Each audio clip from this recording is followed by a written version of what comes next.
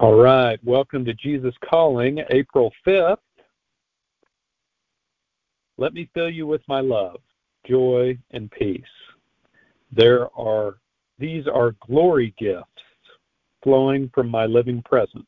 Though you are an earthen vessel, I designed you to be filled with heavenly contents. Your weakness is not a deterrent to being filled with my spirit. On the contrary, it provides an opportunity for my power to shine forth more brightly.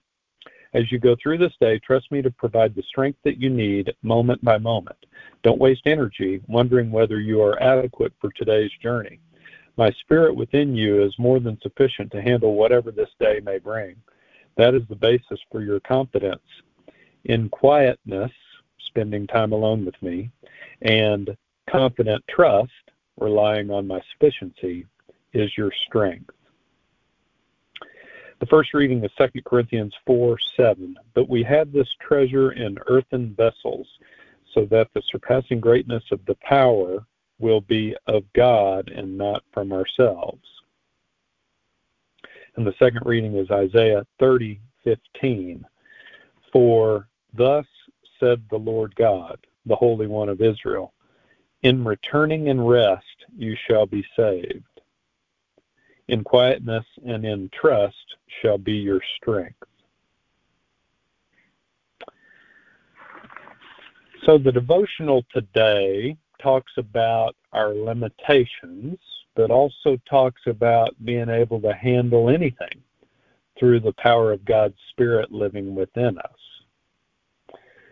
We are powerless, but also we are all powerful in the sense that God chooses to work through us. It does make me ponder a little bit today the way in which we think about our own achievements, the way we set out to accomplish certain things in life, and how we tend to assign the credit or the blame for accomplishing or not accomplishing certain things. As we raise our kids, I know that a lot of us tend to communicate the importance of working hard and how our kids can really accomplish all kinds of things if they would apply themselves to whatever endeavor they choose and not be complacent and basically just to stay motivated.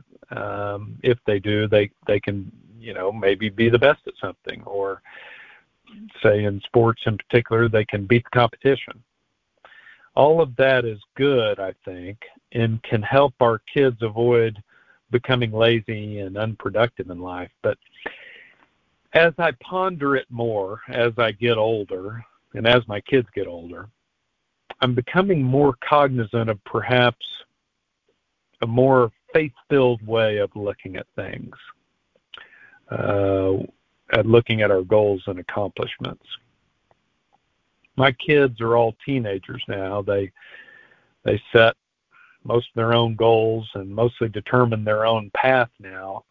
I have influence on what they do, but they get to choose who they really model their behavior after, who they follow, what ways of thinking they will subscribe to and pursue.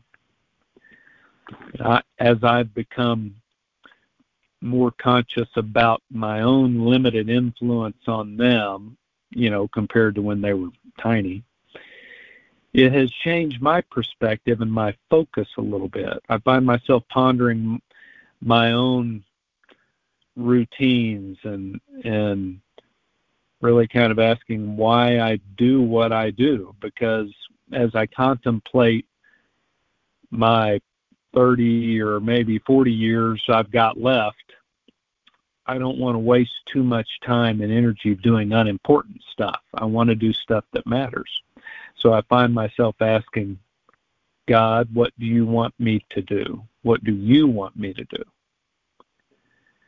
And I think my teenage kids would be smart to ask the same question, because they'll be making big decisions in the next 5 to 10 years, where to go to college, what career to pursue, who to marry, etc.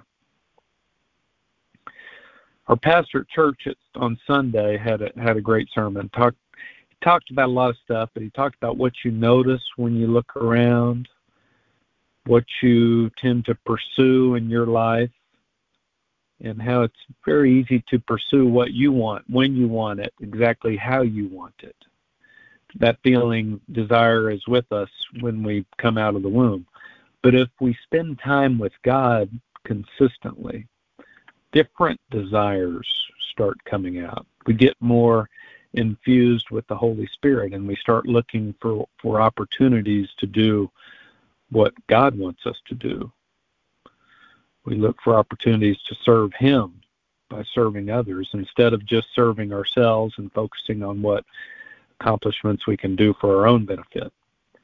As we spend that time in pursuit of God, He transforms our entire way of thinking so that we see our role on earth completely differently. So I hope that's good stuff to think about today. I'll go ahead and go into prayer for us.